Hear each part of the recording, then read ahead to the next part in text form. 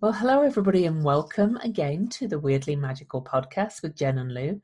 And on this episode, we're going to look at the Pisces full moon, which is on September the 2nd at 6:22 a.m. London time. And we'll talk a little bit more about that as we go through.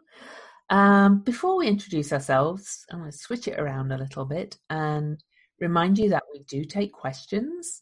You can message our Weirdly Magical Facebook page or email weirdlymagicalpodcast@gmail.com to possibly have your question featured on the podcast. Oh, there's a weird noise in the background. Anyway, and we also have a Patreon, which is patreon.com/weirdly magical. For $3 a month, you can support our work. We're kind of just at halfway to a point where we said we would start doing Patreon-only content. So the more of you that come and support our work, the closer we'll be to doing Patreon-only content. But thank you so much to those that already do support us on Patreon. It helps to cover the costs of running this podcast, because there are a few running costs. So now we'll introduce ourselves quickly. So Jen. Hey there, I'm Jen Dushin, jendushin.com, and I am an Akashic guide and creator of the Illuminating Journey Cards, author of Meshi Cocoon, and I guide my clients to find the truth of who they are so they can live their soul's choice every day. And I'm Louise Eddington, louiseeddington.com. I am an astrologer and writer of 2 books, Modern Astrology and The Complete Guide to Astrology. And I do astrology readings. I am currently getting certified with the Organization of Professional Astrologers. I've decided to use the COVID time to my advantage.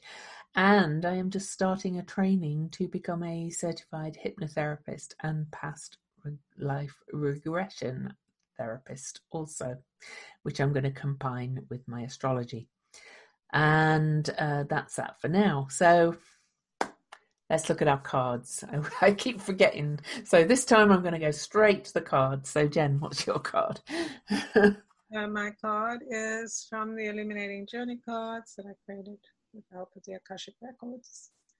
And this is card 16, Soul Portal 16. And what I find fascinating about this card, for those of you who can't see it, it's like in an underwater cave. And there's blue water, there's a lot of stalagmites, and this kind of large, I don't know what you would call that, like a kind of altar, I guess.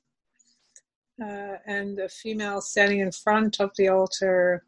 She's in the water. She has scarabs around. There's lightning in the background. There's a lot of symbols on the altar. Some people think it's a very phallic symbol. So when I look at this card, I feel like it's this reminder or this moment. And this card has been coming up quite a bit. It's a reminder that we are committing to the path, the deep path of knowing our soul's journey, our soul's truth, the thing we are committed to, the truth that we want to live by. And so as we look at this altar, which is very three-dimensional, it's very whole, it has a great presence. It's this idea of being in the subterranean areas of our soul, of our being, of our human existence, and finding the reason why we are here and what we're here to do, and commit to the path. And of course, the scarabs are very sacred. These are gold scarabs, very sacred. And the number 16, which is about following our intuition, highly charged. This time, this card seems to feel like things are really highly charged, and kind of my eye keeps going to this part here, like this, almost like this dragon's tail coming in, or a sacred beast coming into the space, like breaking apart what has been considered kind of relevant to our lives and no longer is. Funny you talked about it as a dragon's tail. To everybody, it's kind of like, it looks like a lightning strike to me, which is very appropriate because this full moon is in aspect to Uranus, the lord of lightning bolts. So, and as usual, we have similar colored cards. So Very much the Piscean colorings, right? it is, and I'm wearing my Piscean colored clothes too. I thought especially for this. But I pulled the Hanged Man, which to my mind is the Pisces card anyway, because it's surrender, release, and this is and very Piscean altogether. It's one of my favorite cards because it really is surrendering and releasing to just letting go of the old patterns and moving towards this. I'm going to call it spiritual transformation, but also it's kind of a collective transformation with Pisces as well. It's for those that can't see, it is a figure of a being, but it looks like a man, but it doesn't really matter. Upside down, and he has, he has the nails through his hands and feet, the cross of the cross. So it's a very kind of Christ-like surrendering kind of energy of dying to be reborn kind of thing. That's the kind of energy I feel of this card. We have the snakes of transformation as well, and at the top we have the rays of spirit coming in. So it's a very spiritual card. I love this card. It's quite amazing. So, and the Ankh, there's an Ankh on the top. Yes, there's an Ankh as well. Do you want to explain what an Ankh is? I can't remember. I'm having a mental block. It's the Ankh was it's considered a very sacred kind of instrument from the it's older than the Egyptian age. We usually go to Egyptian, so it's that female symbol of. Well, we take it as female, but it's a symbol of almost like the scepter that brings life forward and has many qualities. So it's kind of like the original cross in a way. Yeah. It's a very powerful transformative tool. Mm-hmm. Yeah. And of course the snake's often seen as female as well, but we all have the Kundalini snake energy within each of us. So this is just completely about transforming. And as we talk about the full moon itself, we'll see that there is a lot of rebalancing in this of the divine feminine energies coming in, but also that doesn't mean that's within every one of us. So there we go. So, and the process of being upside down, which we all are in a sense right now. We're turned upside down. We're kind of helpless because the systems we have kind of adhered to are collapsing, and so we can be scrambling around or kind of trying to unhook ourselves from being upside down, or we can just kind of let go and have that experience. What does it feel like? Be surrendered to who we are in this moment. Yeah. We kind of feel like our cards, it's very interesting because if you just hold your card up, it's like there's a lot of very, there's that similarity of that energy like you have where the Ankh and the foot leg goes down. There's this, it's a very masculine energy, and yet the surrounding is very feminine. It's like it's the balance of the two poles, right? So there's a lot of trust involved in both our cards as well. Right. Kind of energy of, just listening, right? I think did you talk about that? Listening It's maybe in our conversation before. This idea of listening to what's next, what's coming, as opposed to I'm gonna just take all the stuff and do something with it. Yeah, But really letting go of preconceived notions. exactly. And I love the quote. In fact, I am going to read that. I wasn't going to, but I'm going to. There's a book that I have with these tarot cards by Anjali Zarian, that wonderful um, writer. And she quotes from Alan Cohen. She said, "The world would have you agree with its dismal dream of limitation, but the light would have you soar like the eagle of your sacred visions."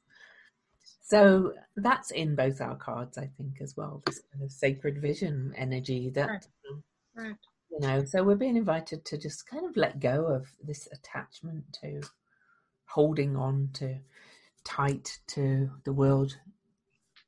Right. I'm going to read what it says in my book about my card. It's called Into the Temple of Truth. Amongst the crystalline waters of strange and change, illusion and false ideals topple as ancient portals command connection to the sacred truth within. Ah, there you go. So there you go, guys. We don't need to do any more. No, I'm joking. It kind of feels like this is what this moon is about, these. It really does, Right. So to talk about the moon, it is, as I said, on September the 2nd, 6:22 a.m. Universal Time, which is London time. So you can adjust for yourself, but I think it's on, because at that time it should be pretty much on the second most places. West coast of the US and Hawaii, I think, are on September the 1st, but it's generally on September the 2nd. It's at 10 degrees and 12 minutes of Pisces. It's a full moon, so it's in opposition. So the sun is at 10 degrees and 12 minutes of Virgo. The closest conjunction to the full moon is Ceres at 4 degrees of Pisces. But the moon is on almost exact aspect to Uranus in Taurus. And if you remember back, the last full moon was actually square to Uranus. So Uranus, the great awakener, the lord of lightning bolts, is connected over and over again right now. And he's recently stationed retrograde.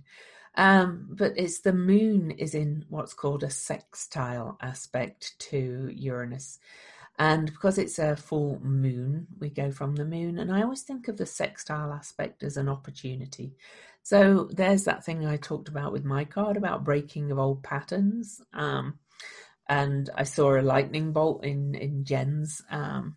She said it was the dragon's tail, but that would fit as well because that's the south node, which is breaking free of the old ways as well. So it's a very powerful full moon, especially with that aspect to it. Pisces, Virgo, I always think of the little phrase of practical mysticism. It's, bringing this spiritual vision down to earth in a practical, useful way in Virgo, in the sun in Virgo.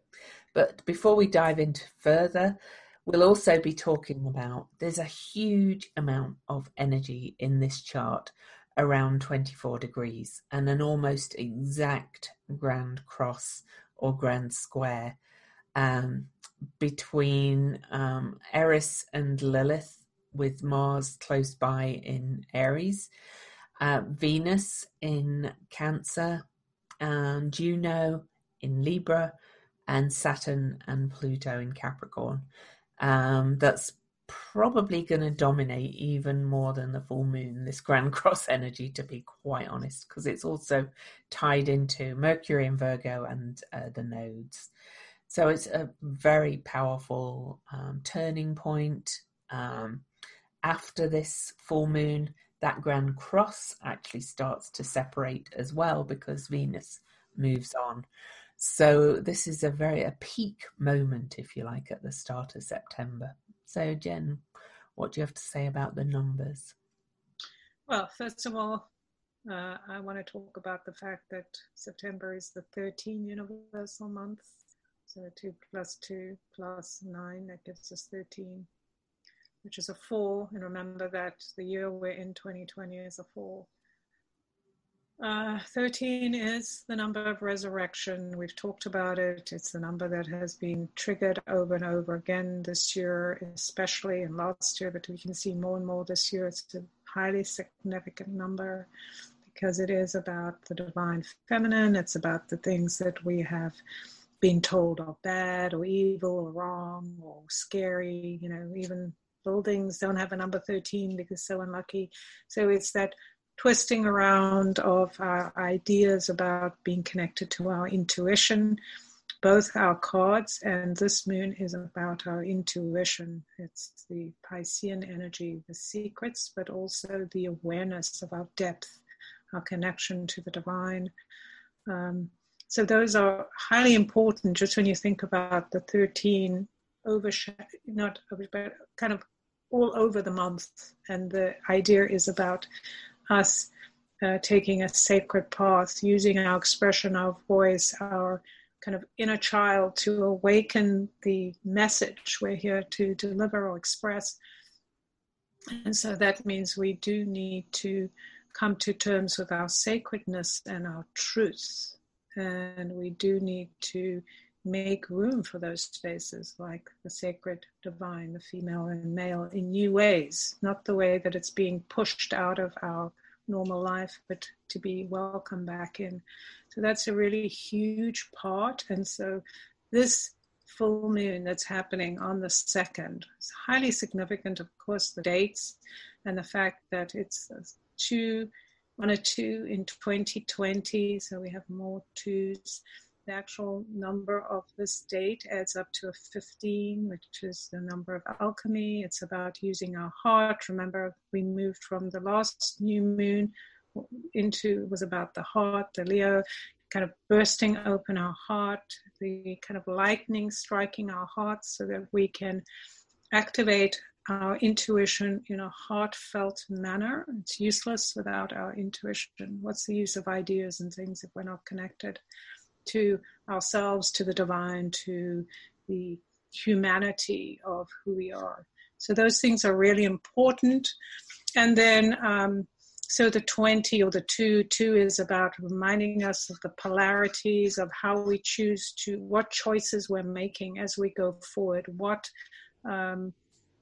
is the focus of our life, our life's journey? What are we here to experience? Those underlying truths, those underlying secrets that have been hidden are all being fired up. We're being fired up and we're experiencing fire and storm and all kinds of things, not just mentally, emotionally, spiritually, physically. On every level, we are being awakened and very uncomfortable. And 13 is a number that awakens sudden change that is going to force us to create a new structure.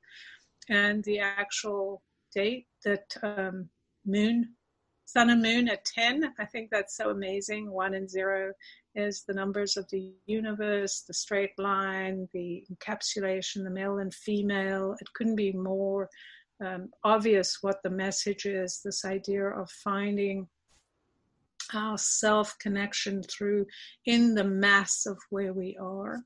10 is the number of instant manifestation. So as we are in this year of increased manifestation, increased power to realize our reality is what we create. It's created through the thoughts we have, the actions we take.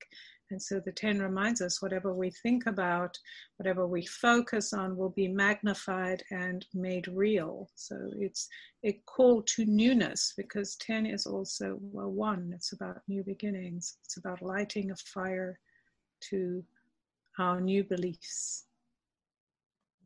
Wonderful. Yes. Yeah. And, I can't. I just want to actually talk about the Ceres being nearby as well, though, because we're clearly in the time of COVID and major upheaval and major change. There's an element of this as well as of feeling major uh, grief in a good way. It does. I don't think mean that more's going to happen. We're grieving for what we had, which is fine. Which is because even though we know things had to change, Ceres does represent grief, but she also represents and loss, but she also represents forgiveness. To my mind, this is a very this full moon is really asking us to grieve what we've lost, the old life, and to forgive ourselves and to forgive others, that we may have kind of clashed with and fallen out with, and to move towards this place of wholeness in Virgo, and to move towards also a place of grief and forgiveness for what we've done to our earth in Taurus, where Uranus is. And it's quite clear that our old systems are breaking down, and that it's probably necessary that they do. And this is a very healing full moon in that respect, to my mind, if we step into this energy. The breaking of old patterns, the breaking of blaming others for what we've done, and being critical of others for what the collective has done. It's a real coming together full moon, to my mind, and the gentler aspects to Uranus make it more that way of breaking the pattern of saying it's your fault, and the victim mode of Pisces, which is kind of the shadow of the Pisces energy of feeling like it's all been done to you, by somebody else. Well, we've all had our part in it, over lifetimes of what's come to this, and it's kind of as it was meant to be. So it's kind of coming to this place of trust, surrender, acceptance that we're moving into this new age, and we've got to stop this kind of blaming and hammerheading and all that kind of stuff towards moving into the new paradigm. That's how the actual full moon feels like to me. Almost more interesting to me, though, is this Grand Cross that I talked about, because it's bringing in the players of the Eris story, almost imperfect kind of interplay. Now, just as a reminder of the myth, Eris was the outsider. She was thought to be, an ugly person and very kind of mean and dark. She's the dark goddess energy. And so the gods and goddesses had a wedding, and she wasn't invited. And so she threw the apple, now called the apple of discord, because she was the goddess of discord and strife. And she threw the apple into the party, saying, "To the fairest." And now Pallas Athena, Aphrodite, and Hera or Juno all fought over who was the fairest, and it ultimately caused the Trojan War and the fall of Troy. Well, now here we have Eris exactly conjunct Black Moon Lilith, who was the original outsider as well, because she was Adam's first wife, who would not submit to Adam. And she was either thrown out of Eden or left in a huff. And she was also portrayed as, the dark goddess, the succubus, and who killed babies and all kinds of things like that. So those two are exactly to the minute conjunct at 24 degrees, 24 minutes of Aries with Mars nearby. So very kind of angry energy, if you like, saying, I'm not going to be left out anymore. It's square to Venus or Aphrodite in Cancer, almost exactly. These an opposing Juno or Hero in Libra, almost exactly. Pallas Athena is over there in Capricorn. She's kind of hovering on the sidelines a little bit, but they're in square to Saturn and Pluto in Capricorn. And it kind of feels to me like I think, and I'm not the only one who thinks this, that that myth or the apple of discord may have been a bit misinterpreted. It may have been nothing about who's the prettiest of face. It might have been who's the fairest, as in people being left out, outsiders, outcasts, the poor, all that kind of energy, and fairness in terms of equality. And to miss my mind, this powerful Grand Cross is saying, like, let's all come together and fight against the patriarchal institutions, which have nothing to do with men, and really break them down, and let's create something that's more equitable. That's the opportunity of this Grand Cross, to my mind. So I went quite long there. Yes, but fascinating. So yes, absolutely. I wanted to mention about Ceres before I talk about the other stuff. But Ceres, to me, what's so interesting is, first of all, she was one of the major players in terms of a female style role, or in terms of the crops, the land, the way we get to use the land and interact with the land is through growth, growing crops, doing things. And she was the one whose daughter went down into, or was kidnapped and went into the underground. So she holds the key to the crops, and she is, or to how we feed ourselves. And I think this is really interesting if you think about in terms of being right by the moon, and this idea of manifesting, or manifesting what we believe in, and how we feed those stories, and how we feed our bodies. Because one of the weaknesses of our system is the fact that so many have been left hungry. We haven't just been left hungry because we haven't had the right food. I mean, there's lots, I'm not talking about me personally, but there's a lot of people that are starving or get to eat terrible manufactured food made out of sugar that doesn't help them, right? And so through the ages, talk about unfairness, a way of controlling people is through their stomachs, right?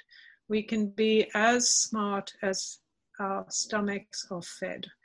And so that impacts our mind, impacts our choices, and it can lead to lack. Like when we are in fear, when we think about competitiveness, which is the story you're talking about, Lou, in terms of people fighting over who's the best, the fairest, the most decent, or whatever, what rules are the most acceptable, is thinking about how, when you treat people differently through their stomachs, when you put people to a side because of their beliefs, their actions, etc., then you create discord, right? Which is what this is all about, as our system, the polarization, or the systematic continuity of I'm right, you're wrong, I'm great, you're not, I'm rich, you're poor, all of those things that actually distract us from being in truth with who we are, because that's all this is. This is all about control through the ages. All these stories, all these things that have happened have been about making us believe we're not enough, which is, again, that's our food, right? That's the story we're playing out in the world. I'm not enough. I don't have what I need. I better hang on to my possessions. I've got to fight them away from other people. I've got to possess this property, this land, this food, etc. And that's the weak link. And she is at 4 degrees. So our illusions around what we think is necessary in order to feed us, feed our souls, our body, our lives, our education, our minds, etc., is saying we have to be really strong and disciplined about how we create something new, how we are not being distracted by the story. So I think that's a really important factor here when we're looking at also a hugely influential female figure, and remembering how the females have been ostracized. Like all these stories about these goddesses, etc., they're always about the goddesses being, these terrible, they're either they're extremely cruel, or they what are they doing there? Drawing people in like mermaids and, making them do things they don't want to do. It's all... They were minimized, just as Right. very important when they were actually very important figures originally. Right. And they made like they had originally, it was the woman who were the priestesses, the high priestesses that everyone went to for permission. Eventually they got all killed off. That's the snakes. The whole energy of the snakes was the female energy. They were all killed off by the church, basically, and people in power like, oh, let's just keep it all between us and set a certain tone. So, I think that it makes me think about that song everyone's talking about, which is those two women that I forget, apparently very well known. Cardi B and... Yeah, that's it. With the pussy thing. Yeah. And so it's really interesting because, I don't watch that stuff, but I went to watch just because I wanted to know what it was like. And I found it so, I know people talk about this is empowering women. Like, and in a sense, yes, you're being empowered through your sexuality, and it's a good way. But to me, I just found it, I thought it was like, wow, this is just another kind of patriarchal mismanagement. So we think we're free, right? Oh yeah, look. But then the whole framework is so patriarchal. It's all set up for a man's pleasure. It's all set up to continue the illusion, like, oh yes. And then I thought it was like, it's these women in these secret rooms doing all this thing, talking about how much I want, am I allowed to say the word, the penis thing? I suppose I'm allowed to say that. But anyway, it's like, it's so ridiculous. Like, that's a man's wet dream. What has that got to do with women's empowerment? It's like a man's hip hop video done by women, but that's really bullshit. Total bullshit. And then at the end they kind of sneak away. I'm like, okay, like, how does this show you empowered? Right? I haven't even watched it. Russell Brand did an interesting video about it. Right. I actually enjoyed what he said. He actually had some really good points, like that it's just, how are you free when you're creating your thing, your freedom, inside an artificial container? I don't know, those weren't exactly his words, I'm paraphrasing, but creating it within the patriarchal constructs, really. And he was talking about, how, and it's something I've long said about feminism as well, like a lot of it is about trying to fit into the man's world. Right. Be accepted. Like rather than be accepted in a patriarchal structure. It's like, you can do that, I can do it too. It's like, who cares? Like, the point is, for me, when I look at this moon and I look at the time we're in, it's like, we have to be courageous. We have to go beyond. We have to be like Eris and Lilith and go, I'm not following your rules, right? Move that shit out of my sight. Get away. Sorry, I hope I'm like, I don't know if I'm allowed to say all these words. Anyway, I'm saying them. So. I just have to put a warning on. Okay, I'm sorry. But, it's, to me, that's the thing, that the illusion that we all have, and that's the Piscean thing, the illusion that if I just behave within this structure, I'll be okay, I'll be safe, no one will stop me from expressing myself. But who cares about that structure? Because that's the structure we have to break down, because as long as we're playing to it, it's going to control us. And those people are going to, when they come along with their orders and they tell us what to do, people are going to follow them, like this whole thing with these conspiracy theorists. Like, I'm like, they were really upsetting me, because I feel like they're slowing us down. Like, stop this. They're slowing us down. We can't move forward. And I had to ask the Akashic Masters, what is this about? And what's going on? Like, I'm so irritated. And they're like, well, what do you think the world is about? What do you think the purpose is of people being here? And I'm like, to express themselves. And then they're like, well, they're just expressing themselves. I'm like, oh, okay, I get it.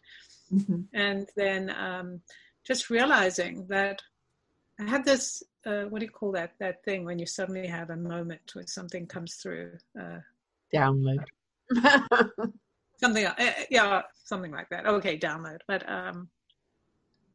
one of those eureka moments. And I was talking to somebody and thinking, well, what if all these people that have these conspiracy theories, the reason why they're hooking into conspiracy theories is because they don't know what to do. Like people like you and I, Lou, we're very curious and we've never really followed the rules. But for people who've usually followed the rules, it must be pretty terrifying seeing all of this stuff collapsing and like, oh, I don't have an opinion because I don't have somebody telling me what to do.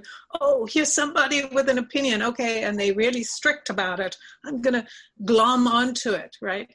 So it kind of makes sense. So you think about like that, like, oh, I don't know how to think for myself. So I'm going to find somebody who's very opinionated, because usually people like us, we're opinionated, but we're not opinionated in the sense of trying to make other people agree with us. And they're used to, that's the patriarchy. Like there is only one opinion. Everyone will be punished unless we have one opinion.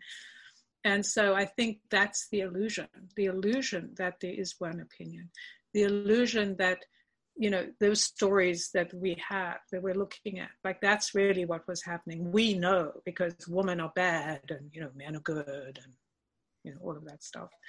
So I think that to me is the biggest shake up and wake up, is that we have to realize it's all a bunch of lies, right? Yeah. It's all a construct. And okay, if we can do and create whatever we want to create, then what are we choosing to do and create, right? Yeah. What responsibility are we taking?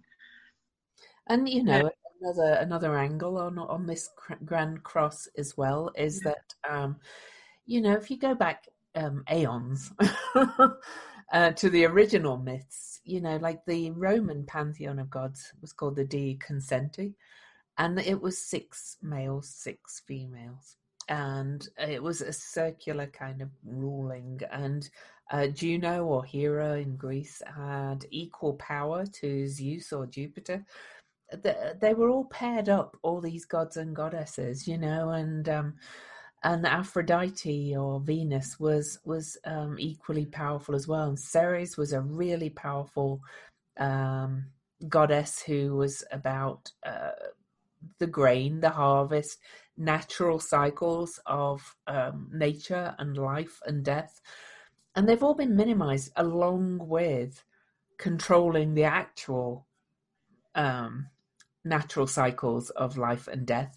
You know, one of my favorite writers is Stephen Jenkinson, who wrote Die Wise. And he talks about, you know, in the book, he really starts by talking about what will people do for more time? We're just trying to cheat death all the time, whereas it's part of, you know, and also with the land and growing, you know, we eat everything out of season. We don't, right. We've lost the connection. And I think all this, it comes down to all levels, male, female within us, the land, what we eat. It comes down to everything we're being given the opportunity to bring it all back into balance.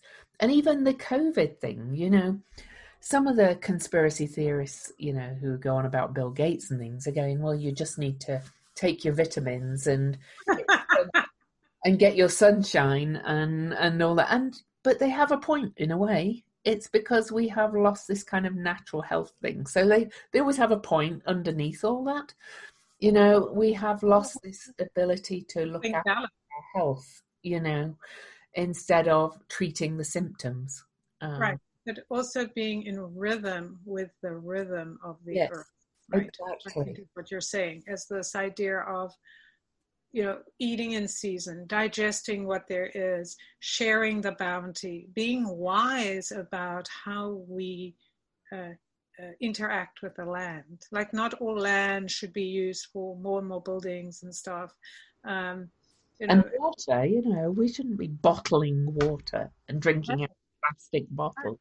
But then that's all business, right? And that's the illusion, right? The illusion that, you know, water's not safe or using natural things isn't safe. It's you know, it's the illusion that's being given to us. Even when you think about how,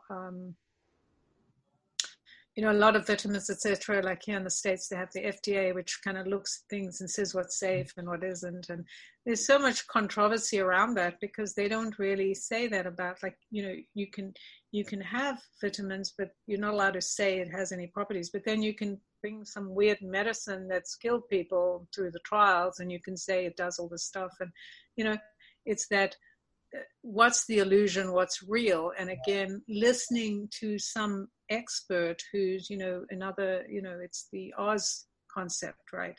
Behind the curtain, you have the feudal guys in the underwear. I don't know, there was this great movie I watched about this guy. I think it was a French movie. I don't know, it was on Amazon or something. I think so. Don't remember the name, but it's about this guy who's God, and he's like sitting in his underwear in this room, like in this awful little room with a computer, and doing all these crazy things just to amuse himself, right? And so it really is this idea that what's the illusion and what's real, and the only way we can find out is by actually traversing through, like having all these crazy things happening that are peeling away layer after layer. Oh, there's another illusion, that's another illusion. But it's not enough to recognize their illusions. We also have to recognize the path, like the thing we're connected to. And the only thing that is solid is our connection to the universe, our connection to our spirit, the awareness of our physical body, the earth. Those are the real things, and everything else is just a little play, it's a little thing. So, yeah. Yeah. Oh, so what would you say about the fact that, I know you've talked about 6 before, but I think it's really, when we looked at the degrees with Eris and Lilith conjunct exactly at 24, that's just like, right. I know so there's lots of 2s there, there's the 4 again, there's 2 6s, there's, well, 4 6s. Yeah, so we have a lot, 2, 4, 6. Repeating. So the thing that's so interesting about the 24, and of course, remember I said that the day is a 15, so it's also the universal date is a 15, so it's a 6 as well, is the 6 is our kind of connection point, our human connection point. Mm-hmm. Because certainly in the tarot and in ancient kind of stories, the Hierogammus, the 6, the card 6, which is about the marriage between our two sides, the marriage between kind of what you were talking about, in terms of coming to terms with our intuitive side, which we call the female, and then the external, which is the action, which is the male. So that is a wholeness, right? And I was even thinking about the fact that when you were talking about the stories, is that when you said that we've misinterpreted, I was just thinking about, or probably getting the message from the masters, is that the male-female stories, the way we've interpreted is that we've given them like certain characteristics, this is bad, this is good, instead of the whole story, which is kind of this happens and you see then this happens, right? There's kind of when you kind of step back, you can see a whole different story that's actually happening, that is about when we make certain choices, these are the results of those choices, right? Mm-hmm. And so we're living the results. And so with this 6, when you think about that marriage, or you think about the coming together of our intuitive self, the holiness of being who we are, and connecting to the fact that we can physicalize our world, that's the 6. So the 6 is so much of love, because it's it's the 1 and the 0, so it's the 10 coming together as a pregnant figure.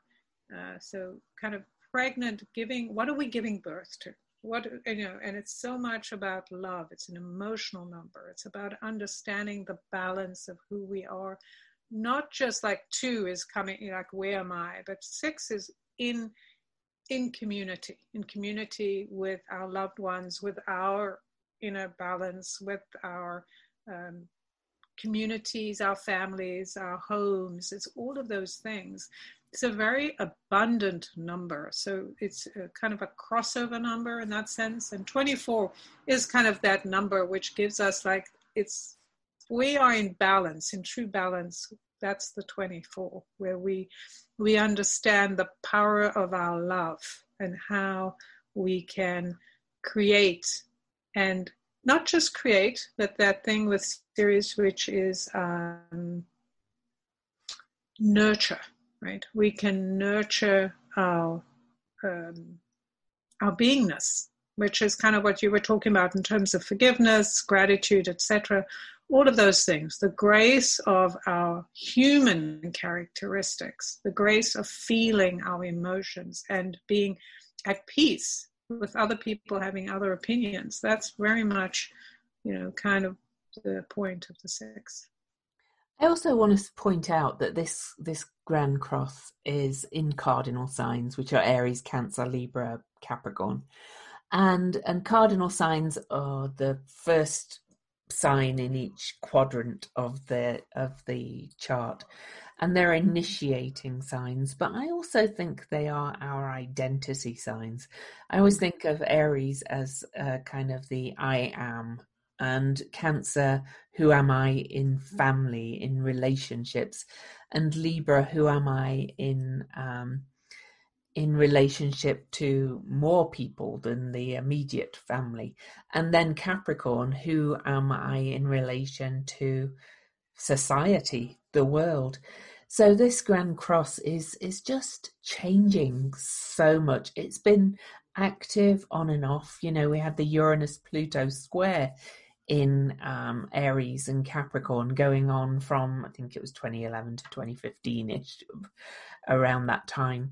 Our actual identities are shifting in relation to who we feel we are, in relation to who we are as within families, what the family means, what greater society means, what equality means, and what our institutions mean, and the public, and how that must represent our changing identity.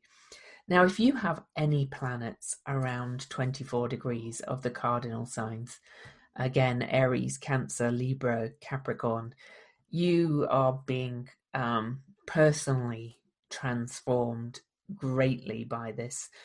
But it's also tied in with aspects to the nodes. They're at 26 degrees in this chart. Mercury, they're at 26 degrees of Sagittarius and Gemini, just because not everybody remembers where everything is.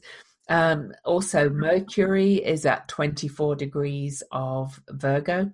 So Mercury is tied into all of this. So that brings in the mutable signs as well, bringing change. And I did want to mention Haumea, the dwarf planet Haumea, because she doesn't show up on this software that I use. But I happen to know that she's still at 25 degrees Libra with almost exactly conjunct to the asteroid Juno in this chart, and she's the planet of fertility and birth, and represents that. So this is massive, to be quite honest. This Grand Cross, we are birthing and destroying the old institutions and birthing the new in major ways with this Grand Cross. I do think the COVID, the virus, is a part of it, because Hygeia is also involved, and she's global health. She's over there with Venus in Cancer in this. So the virus itself is changing who we are in the world and our identities. I just cannot emphasize how huge this is and what a big opportunity it is to step forward in really major new ways in our personal identities and how we relate to each other and the institutions we create in the world. It's probably that this month and the next few weeks are a time even more than the conjunction from January where Saturn Pluto were conjunct. That kind of started it. This is bringing the real change, to my mind. Yeah, I think you're absolutely right. I was just thinking or hearing about the fact that what is actually happening in this Grand Cross is kind of a crossing over. I know we've talked about it, but a crossing over of the rigidity. So as the kind of tension that we might look at that Saturn has represented to us, or the roles that many of those stories have played or plagued on us, like keeping a certain structure in place, as that is being battered and broken down through persistent resistance. We're moving into that mutable energy. And what's so important here again is when you understand that everything is breaking down, and therefore it is the most important time to take a stand for what you believe in. You just cannot give up. You just cannot sit down and say, I'm sitting this one out. On whatever level that is open to you, you must stand for something, for your own enlightenment, for your own connection to the divine, for your own peace of whatever it is in the world. Because the truth is, you're standing in the world, or how you show up in the world, what your family, the connection with your family, all those things Lou was talking about, none of that matters if you don't know who you are. And the only way you can know who you are is by taking a stand about something. And that stand, or setting that boundary, which is what all of the two energy is about. It's about recognizing I have boundaries within me. That means my belief system. That means the actions I'm willing to take, the words I'm willing to do. Who am I willing to stand up for? What am I willing to speak out about? On whatever level matters. Because if you don't do that, it's like in the mutability, your power is taken away, and somebody can hook into that, or people, that's what they do. That's the whole point of these conspiracy theories, as an example to us, is that you just glom on someone else's thing. Like, some of the things that they're saying are probably true, right? But when you just glom on, instead of saying, oh, that's interesting, tell me more, I'm curious, I want to know more, but hey, no, hands off around that, I don't believe that, that's the juicy part of how we grow. We grow through our curiosity. We grow by our understanding of our capacity to love and to feel that this thing that we're building is so beautiful and so worth the effort that I'm going to swallow my anger, or I'm going to, maybe swallow anger is not the right expression, but I'm kind of going to change the way, I'm going to mutate the way I express my anger and put it towards something. I'm going to filter it so it's not just yelling, screaming, going, you're wrong, I'm right. That it's more like, this is who I want to be, and coming back again, this is who I want to be, and this is who I want to be. It's like, yeah, okay, let me just see, I'm going to try this. Does this work? Tell me the answers. If people aren't willing to even tell us why they're thinking the way they're thinking, or why they're coming up with, or why they have the solution, then are they worth following, right? Because to me, the most powerful thing of any leader is their willingness to grow and to answer questions, right? We should all be listening and asking questions, because we can't be good listeners if we're not asking right questions, right? We're just listening to people. Who are we listening to, right? These things are so important as we grow from a breaking apart and needing to find ground that connects us to our existence. And talking of the anger, it's interesting that Mars in Aries is really our aggression, our will, our anger, our forcing energy, and Mars is stationing retrograde, in a rare retrograde in his own sign in Aries, a week after this full moon. So he stations on September the 9th. Interesting as well, and I hadn't actually noticed it before, and I don't know why, but we mentioned that this full moon is in aspect to Uranus in Taurus, but it's also in aspect to Pallas Athena in Capricorn, and both those energies, Pallas Athena and Uranus, are associated with Aquarius. Uranus is the modern ruler of Aquarius, and we are moving into the age of Aquarius. Pallas Athena is very associated with Aquarius. I don't know if I'd call it rulership, but they're both strategists and creators of new patterns. They're both very inventive. They're both very innovative, is another word that could be used. And these two are actually forming what a kite formation with the full moon, which kind of means that we've got an earthly grand trine between Uranus, Pallas Athena, and the Sun, and the outlet is to that moon in Pisces, and that's a very healing aspect, to be quite honest. So I was like, why is Pallas Athena? What's her role in this? I kind of think we're being given the opportunity to, I mentioned it at the start of my card, to break free of old patterns, but not only breaking free of old patterns, to start to create the new patterns. Yeah. What do we want, our new, I mean, there's always going to be some form of institutions, let's face it. So we need some kind of governance. We're not going to be able to operate without governance. We'll just be a bunch of crazy people all arguing. I've got a friend who's always talking about direct democracy. In other words, the people vote on every single thing. Well, how's that going to work with millions? That's never going to happen. Nothing will get done. Right. That's another illusion. Yeah. Right. Yeah. So exactly. What I was thinking, sorry. No, I was just so we're being asked to, or given the opportunity to, really reimagine or reinvent what we want this to look like. I've written about it before, about how I pictured, like,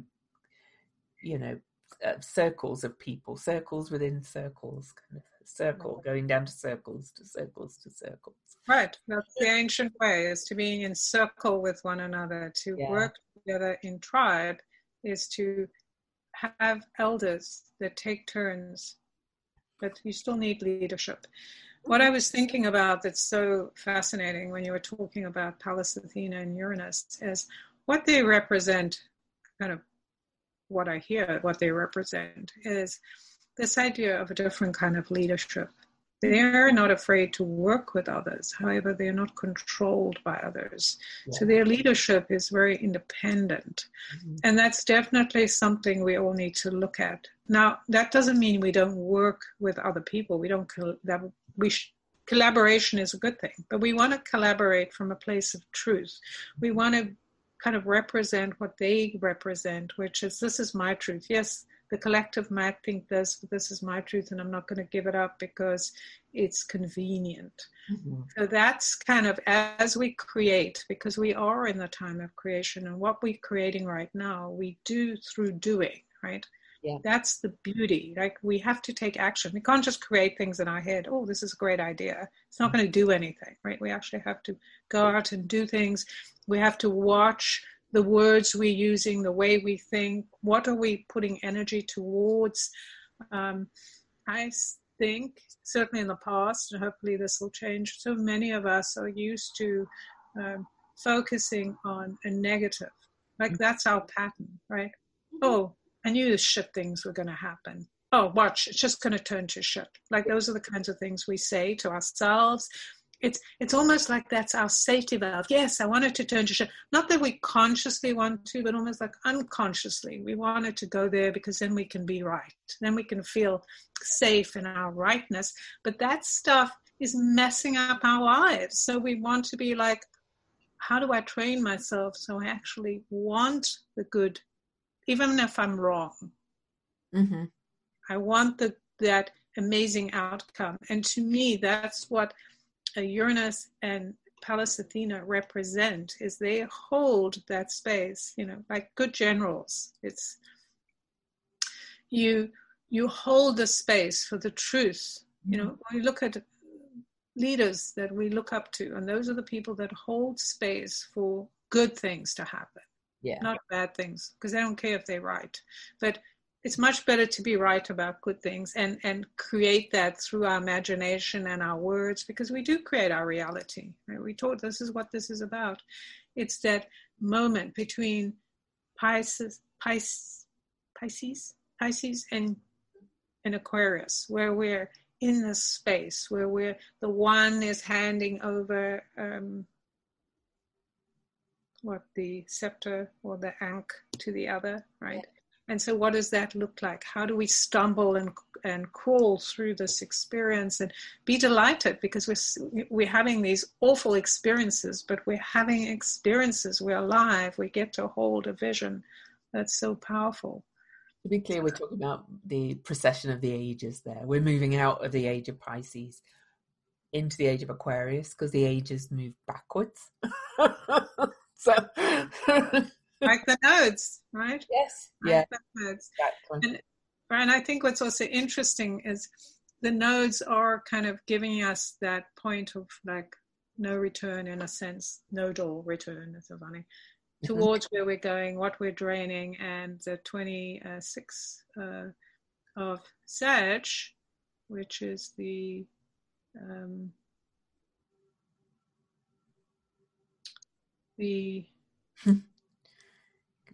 what, conjunct the galactic center? Is that right, what? exactly. Yeah. That's exactly what I was going to say. Galactic center's at 27, so it's just moving off it for this, but it's still on it. So yeah, because it's a big right. So it's interesting, and it's an 8, so it gives us the strength to, you know, move into where we need to. I just think this setup or this play that's happening, if we think about this full moon as a play and a moment in time, is that all the players are handing us these, you know, they're giving us the seeds, but until we take the action, nothing changes. Like, you know, it's like watching a movie. If you just see what you need to do, but you don't do it, then it's kind of like the moment is gone, right? Absolutely. And that's why I keep calling it an opportunity, because, you know, I mean, there are certain things that, you know, this is so powerful. Certain things are going to change anyway. And like Jen and I have talked about a lot, you know, they're all players in the game of this changing society. You know, Donald Trump, his role really is to show us our collective shadow in our face so that we can go, we don't want any more of that. Thank you very much. Right, but it takes action. Some people see him differently, so that's at the end it takes action, regardless of whether you're for or against. Because I see, you know, it's interesting to see how, you know, on the left we have, you know, certainly, you know, in the States, and I'm sure in other countries, we have these women rising, like, you know, we have AOC and these different people rising. But now even on the right, you know, we see females rising that are, you know, very much into conspiracies and, you know, very anti, you know, all kinds of things. So it's, you know, again, we're seeing that stretching out of, you know, the polarization and the opportunity. This is a fabric. What are we doing with the fabric? So again, I think comes back to that idea, are we focused on the negative, what can go wrong, or we are like, here's an opportunity, this is the great soup, everything is in here, where do I want to kind of go forward, what do I want to do? Remembering they're holding out the pillars or the, you know, the placards, but we don't need to, you know, it's kind of like a marketplace, like somebody's going here this way, or, you know, democracy, or, you know, we hate everyone, or whatever, and then you kind of go, no, come on, I'm going to the store, you know, kind of the one in the middle.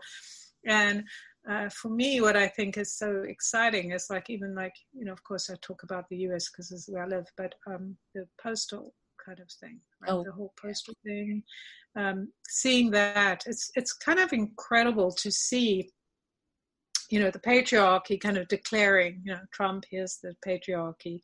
I'm going to, you know, I don't like the mail. It's impacting me. I'm going to move all those mailboxes. I'm going to put somebody in charge. And then, you know, then people kind of going, wait, the mail. All of us can get behind something like the mail. Yeah. No, don't take our right, because everyone's impacted by the mail. Like, and so it's like, it's so interesting to see, yes, actually, wow, they did make a difference, right? Yeah, someone's going, what? That's not going to do anything. Protests don't do anything. And yet, yeah, it did stop it. It stopped the destruction of USPS. But now, but it, you know, it doesn't. You know, the point is, it doesn't matter. We can't get hooked into that. like how it's morphing or changing. What we can get hooked into is the fact that our choices make a difference. Our actions make a difference. How it all turns out, we don't know. It's like that tale, that good, is it good? Is it bad? We don't know, right? It doesn't matter. It's like, no. And I think that's the key to me, is just letting all those things just be what they are and not trying to hold them in place, right? But certainly the structure, which is how are we treated and how we treat each other and what we think about, our intuition, and not calling it names that we can go, oh, woo woo, like something weird that we shouldn't do, like our intuition. Oh, that's a terrible thing. Like, oh, get away from me, creepy, weird, right? It's just like, no, it's options, right? We should not be hiding who we are, because that's going to make other people uncomfortable. Oh, right?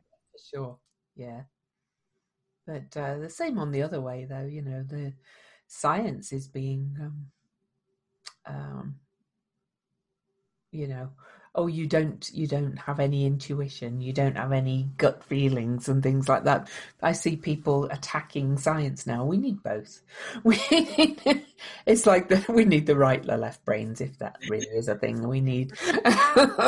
Somebody was telling me that there's a group of scientists that are sidestepping the kind of political stuff, and they're getting together to share information. And I actually believe scientists, whether they know it or not, are highly intuitive.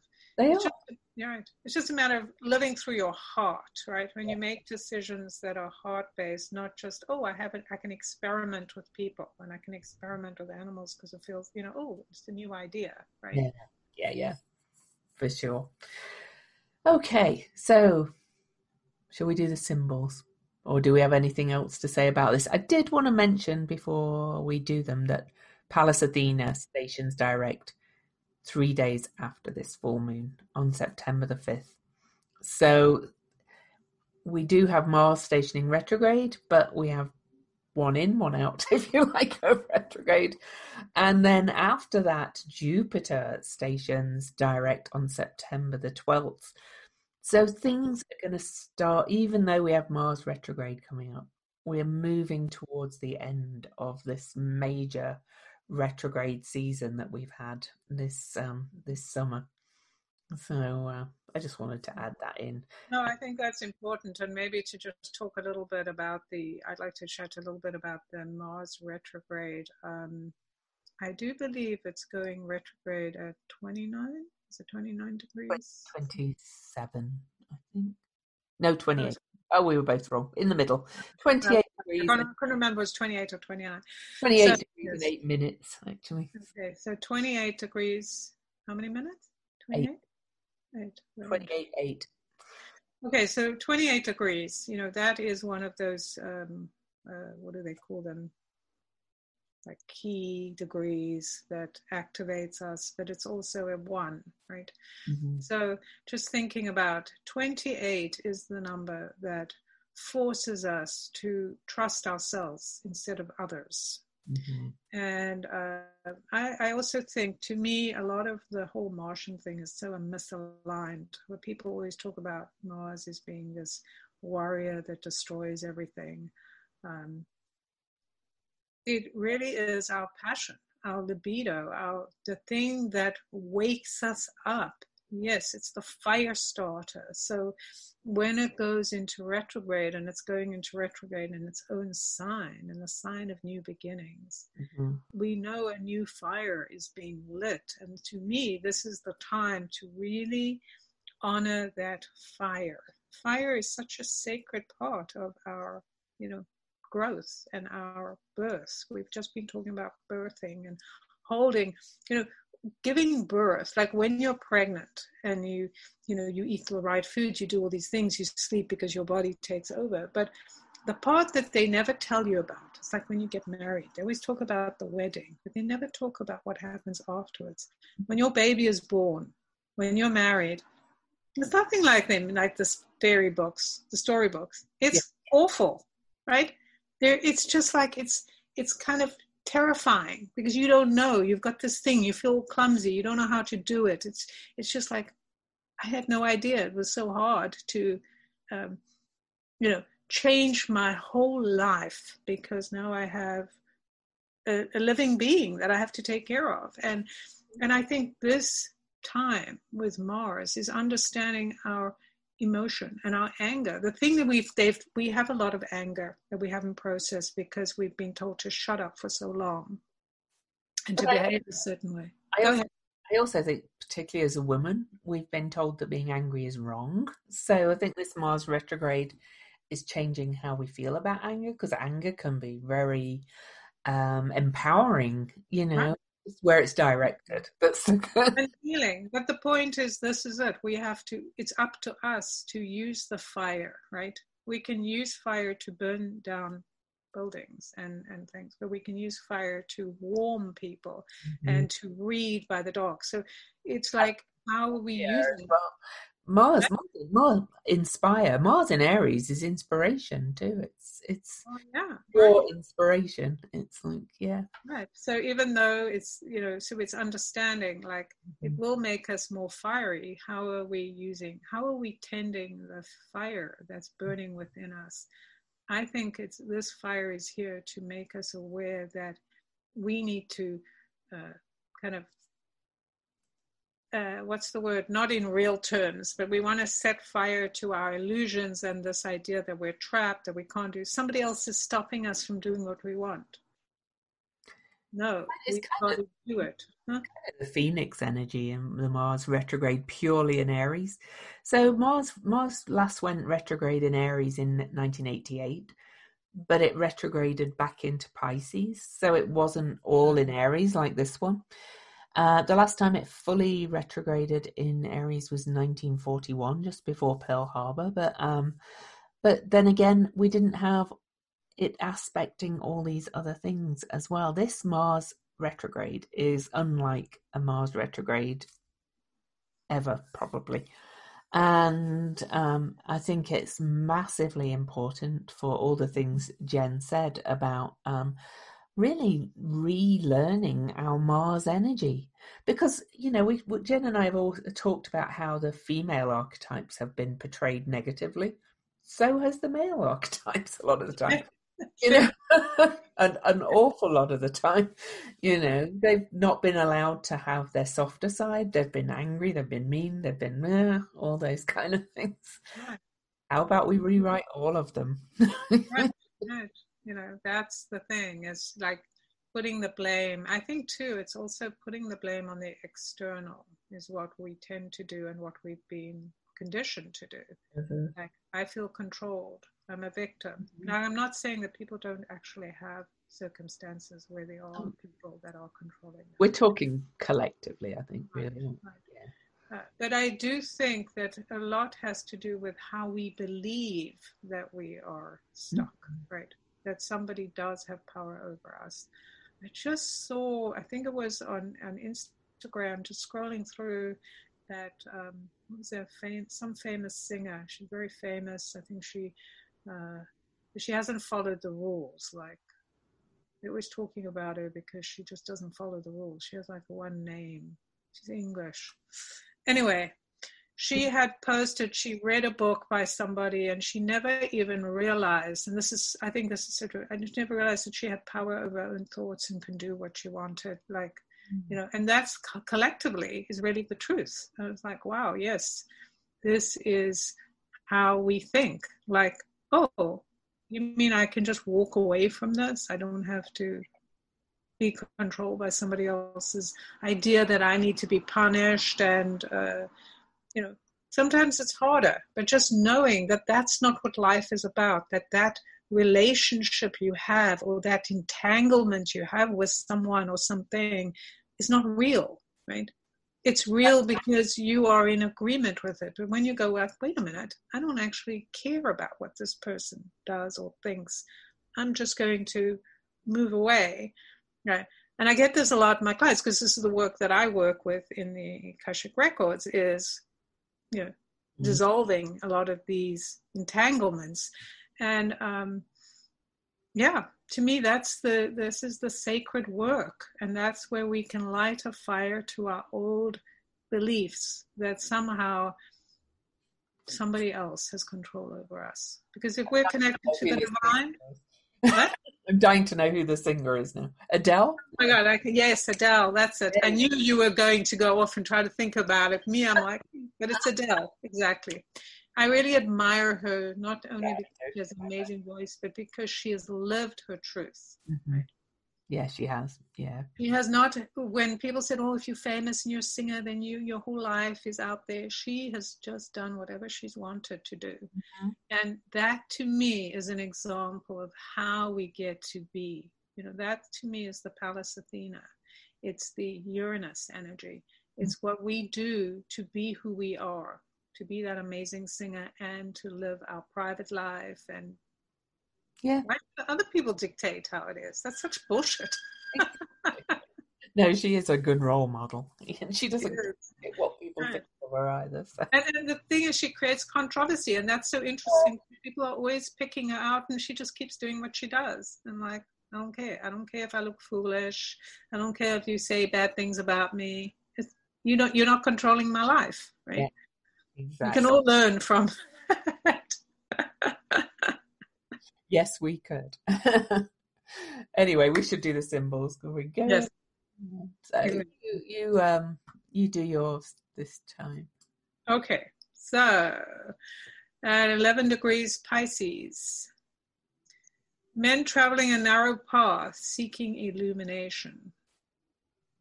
A woman traveling a narrow path seeking illumination. People. People, thank you. I couldn't think of what it was. People. The keynote is the capacity inherent in every individual to seek, at whatever cost, entrance to a transcendent realm of reality. Wow, that's just what we've been talking about. Mm-hmm.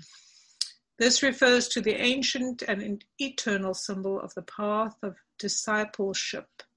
The greatness of people is that they can always be greater, and the belief, deeply rooted in everyone's inner nature, is that if they fulfill the necessary conditions, we can find elders who will have already attained a higher level of consciousness and will transfer the attainment and light to each individual. The path is always open to the pure in heart, the mentally aware, the conqueror of emotions, and the spiritually self-mobilized. So this opens up a new level of consciousness. People are always in the making and remaking.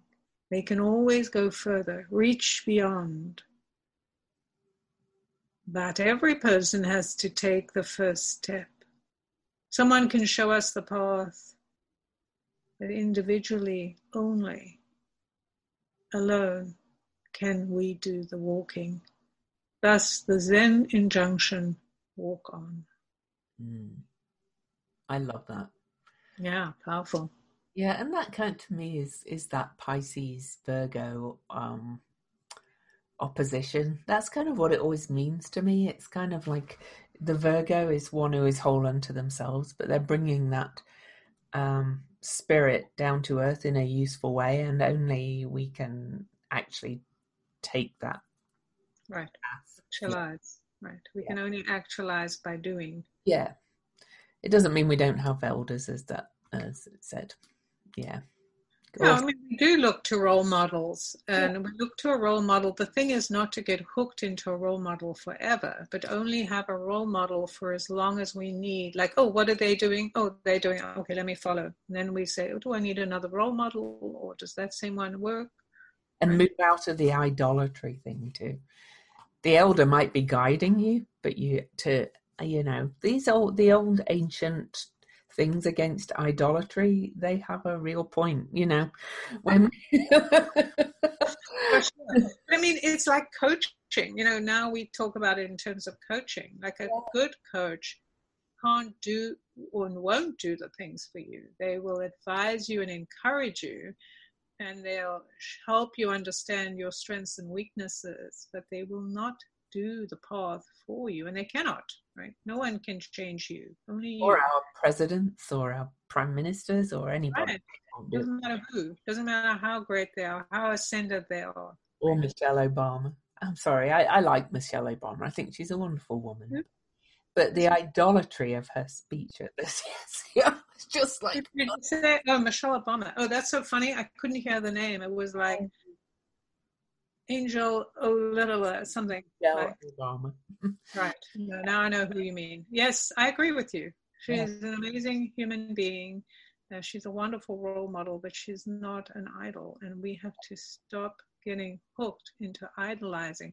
To me, that's the whole point of this noon, right? Is this the Piscean illusion about what happens when you idolize, and the as you were saying, unto yourself, the Virgoan energy of I have to do my own work. I have to go through the whatever it is, the suffering, the challenge, the hardship, because the fire. I have to go through the what do they call that when you are, or the hero's journey when you're burnt, So stop calling for Michelle Obama to be president, all right? She doesn't want to be. She's always said she doesn't want to be. She's not your savior. Right. No one can save you. We can have good leadership, but we can't expect them to be idols. Like the idea that somebody is so great that they can be everything, and then once they're there and they disappoint us, then we're angry. It's like no human being has doesn't have human things that we're gonna like and we're not gonna like, right? Anyway, my symbol. A high crumbling wall. It is part of a ruin and covered with ivy. Power is stored in the earth at primal quickening points. Often in these places, humanity erects monuments to its own folly. Eventually, these merge into the landscape and everything comments upon everything else, being held between the earth's wise presence and humanity's dim apprehension of what is really involved here. One side of the feeling nature is so intuitive and psychically astute that you are harboring advanced gifts that can serve Earth evolution in staggering ways. Another side of the feeling nature is contorted with reactions, judgments, and condemnations of the collective trends of humanity and of the weakness of the human flesh.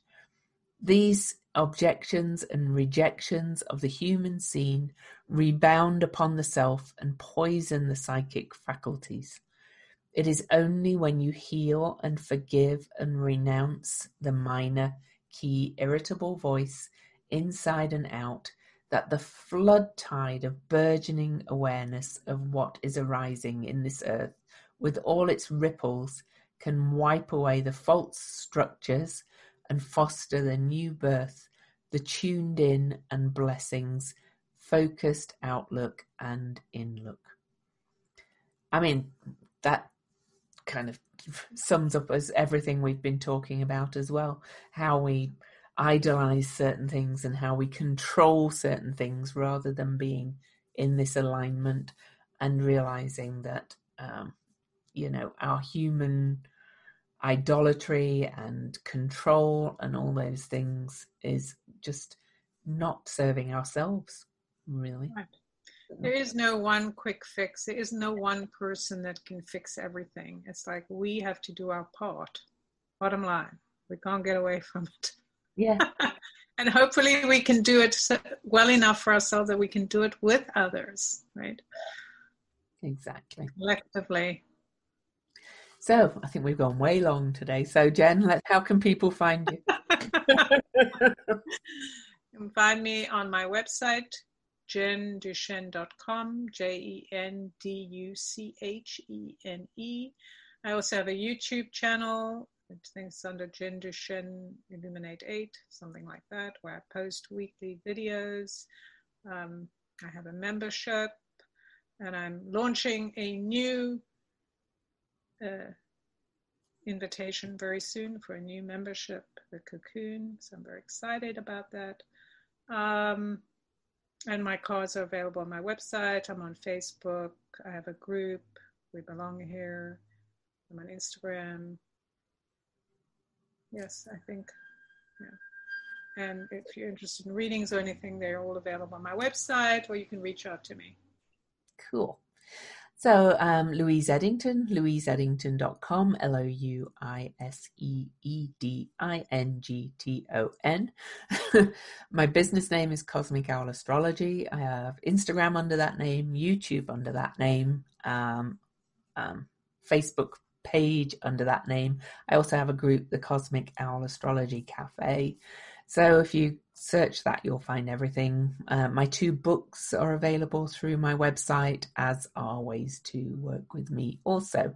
And please don't forget that we have our Patreon, patreon.com/weirdly magical. Just $3 a month, less than a Starbucks latte.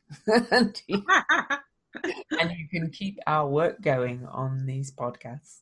Oh, we also have a Weirdly Magical Facebook page and a Weirdly Magical Instagram. So all followers and likes and all those things appreciated. Oh, very much appreciated. Thank you. Thank you. And always thank you for listening. I love hearing people go, oh, I listen to your podcast all the time. Awesome. We love reviews. We love hearing about your stories and how we impact you. It is really such a joy. Thank you. So for now, it's goodbye from Lou. And goodbye from Jen.